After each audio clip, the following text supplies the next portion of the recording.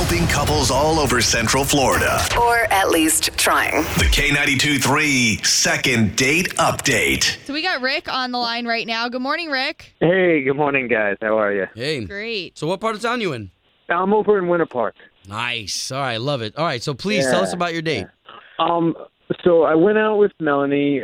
We had mutual friends who were also looking to go out and have some fun. We went over to the Ravenous Pig and had this really nice long dinner and lots of good talk. There weren't any major distractions TVs everywhere or whatnot. And Right. I don't know, we all just kind of hit it off, and having mutual friends there, that kind of helped the situation.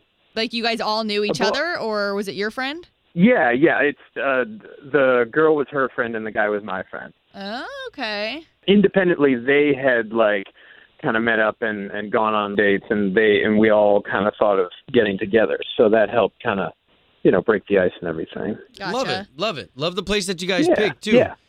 Okay, so who ended up paying? Yeah. When it comes to four people and a double date like that, who ended up paying? I mean, we all went Dutch. We kept it real basic and simple. We split the bill 4 ways. We had lots of little bites of stuff, sharing plates and stuff. So that kind of kept it where it wasn't an awkward thing. Yeah, simple. Right. But yeah, like I was saying, Melanie and I thought we hit it off, but it's been a week and a day. So I mean, she could end up not liking you after this call, putting her business out there on the radio. well, I mean, sometimes you just got to go for it. I mean, it's not like I'm getting called back from her by now. Right. Okay, but, so we'll call her may as well next. try. Rick, we really appreciate your story. If you can, catch everybody up to speed, though. Sure. So basically, I went on a double date. Our friends Dave and Lisa were also going out with us. We went out to a really nice dinner. I felt like we hit it off, and we were all getting along. I'm just curious, did you hear from her after the date at all, that night? Or it's been nothing at all? It's been nothing at all, which is why it's weird to me. Okay. Well, hang on here, and we're going to make the call to Melanie, and don't say anything until we actually talk to her, okay? Okay, you got it.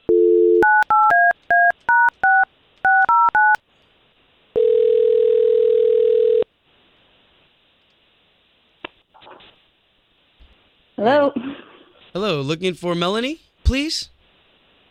this is she. Hi, Melanie, good morning. It's Obie and morning. Ashley.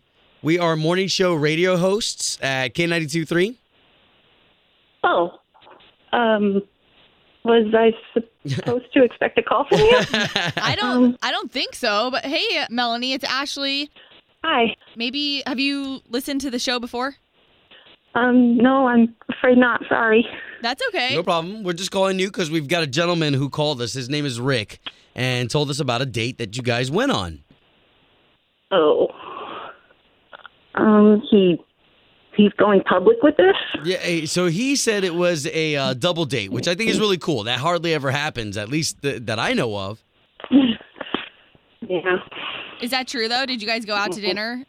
Yeah, we went out to dinner, and it was a really nice place. But the date itself was just kind of awkward. Because it was a double date, or what? Because, my date was Rick, and he brought his friend Dave, and I brought my friend Lisa. But he kept, flirting with my friend Lisa. Oh, wow. Okay, no. so wait, but Lisa was already with that other guy that knew Rick, right? With Dave, yeah. I'm not even sure how to describe it. Okay, hold on. I'm just confused. What was he doing to flirt with her? It had to have been pretty obvious, huh? Well, I mean, everybody was having fun, cracking jokes, and whenever Lisa cracked a joke, he would laugh extra hard. And whenever he addressed me and Lisa, he would always address Lisa first. Okay. Wow. So why don't we bring Rick into this conversation, because he's actually on the line listening this entire time. What? Hey. No. Yeah, he's been trying to get a hold of you, though. I'm So, Rick, explain, obviously. I'm shocked. I mean, I just didn't see it that way. I'm trying to see why.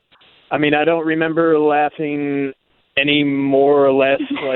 It's kind of confusing to me because if I was into to Lisa, why would I be calling a radio station to try to get Melanie? That is true. Right. I mean that sounds like a really elaborate plot, but so I mean there's that. That's my initial question. Well, but yeah, you do bring up a good point. Putting our affairs in public like this. I mean, I don't mean to be like super personal, Melanie, but like, has it been a while since you've gone out on a date, or like, did you have? Were you nervous about the date or anything, or? I guess I was a bit nervous.